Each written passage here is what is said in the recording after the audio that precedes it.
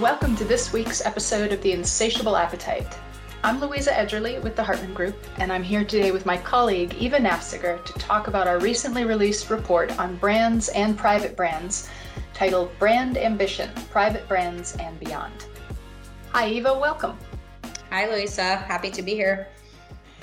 So this report takes a deep look at private brands, both the different tiers of private brands and also name brands across different types of categories. But it also takes a broader view to examine what role brands play today in consumers' decision-making around food and beverage purchasing. So let's start there. Companies really started investing in developing strong brands in the post-World War II era, largely enabled by the expanding use of mass media, the reach of this media, and also the growth of the food science industry as well. And the decades since then really saw the establishment of a number of iconic food and beverage brands that consumers would rely on to tell them what they should eat, why they should eat it, and which foods and beverages would deliver what they want. What did the Brand Ambition study find about that? Do consumers still use brands this way? Well, not quite. So the role of brand itself in consumers' decisions has diminished, and it has also changed. And this is really coming out of some of the shifts that we've seen taking place in our broader cultural landscape beyond food.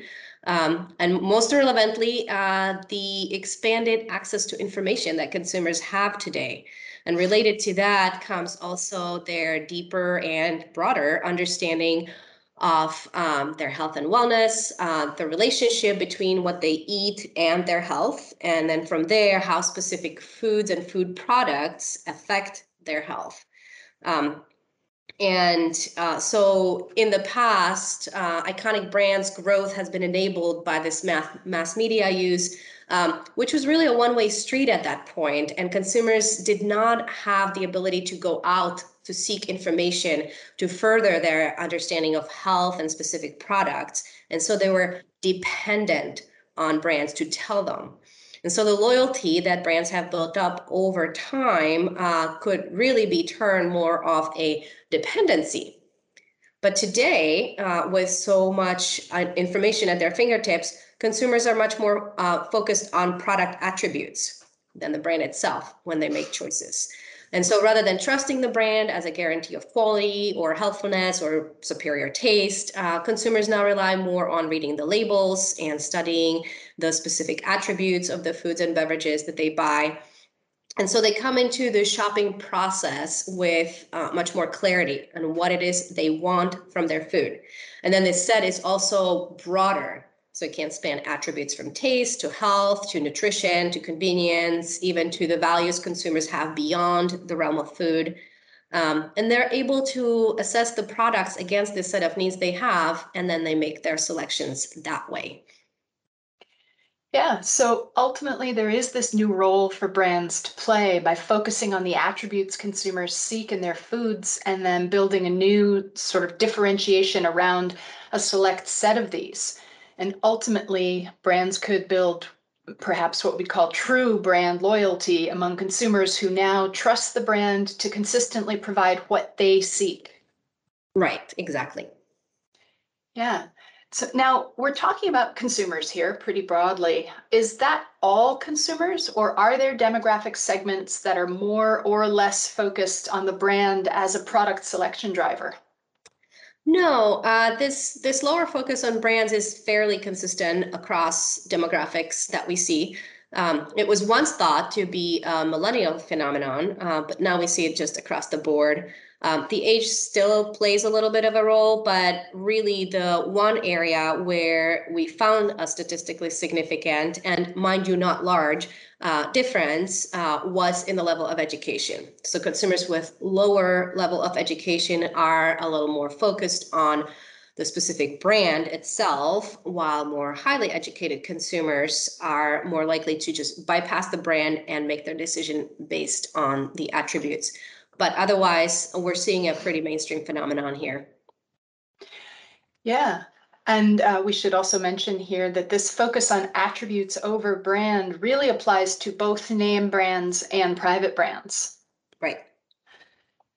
Yeah, so let's shift a little bit and talk directly about private brands.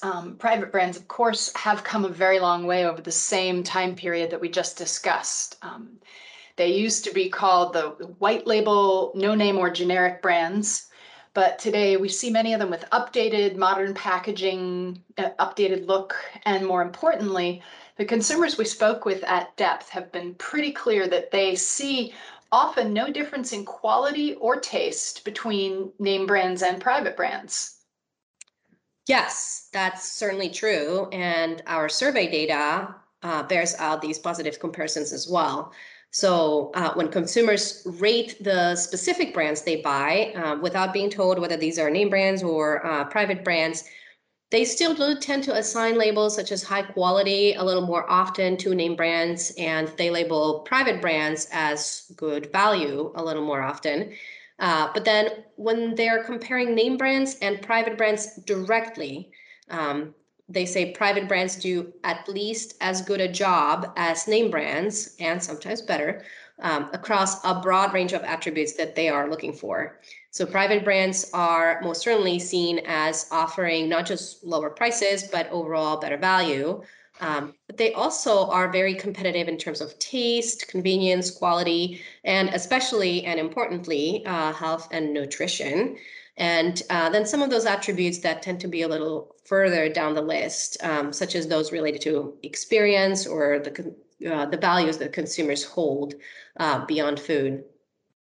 And then the caveat I would put here with respect to taste, though, is that while private brands do tend to pass the taste test with respect to name brands, some of the more iconic name brands have this advantage of having been around for a long time. And so they tend to be just a little more sticky in consumers' minds, which means they're harder to give up.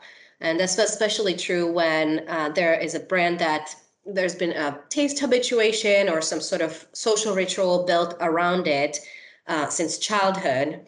So we had a consumer that was talking about a particular brand of chips that she just has always loved, that melt on her tongue just the right way.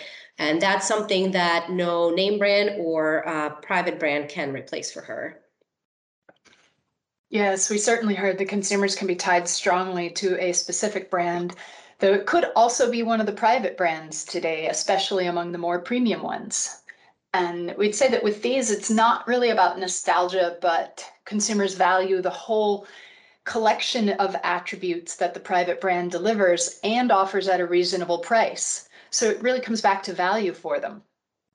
And also, speaking of value, I'd say balancing value is a tricky proposition for private brands that want to move beyond being the low cost alternative on the shelf. So consumers are aware of and appreciate the move towards creating more premium products, higher quality, healthier formulations that private brands have made in recent years, as you mentioned. This is really reflected in our data on how private brands and name brands compare on a range of attributes. But despite this evolution, consumers still seem to see private brands as primarily a lower cost version of name brand offerings.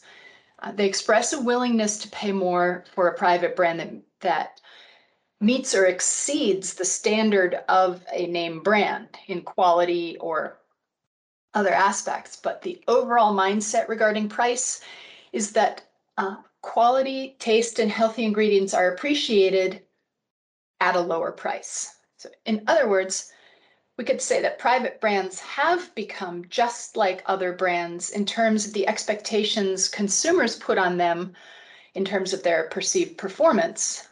But yet they are not like other brands in that there is this guardrail around price. It's not insurmountable, but it is there. Right. And so then the related question becomes whether private brands have permission from consumers to go and innovate and how far that innovation can go. And here we really found no barriers or guardrails when it comes to innovation. Consumers want to see it from name brands and private brands alike, and they're also perfectly willing to see both type of brands as fun and innovative and adventurous. What they really want out of innovation is healthier and slightly more premium versions of the products that they already buy, and at affordable prices. And so they don't really care all that much where this innovation comes from. Yeah, and we've alluded to the premium private brand space a couple of times. How do consumers' perceptions of private brands differ across these different tiers that we know exist?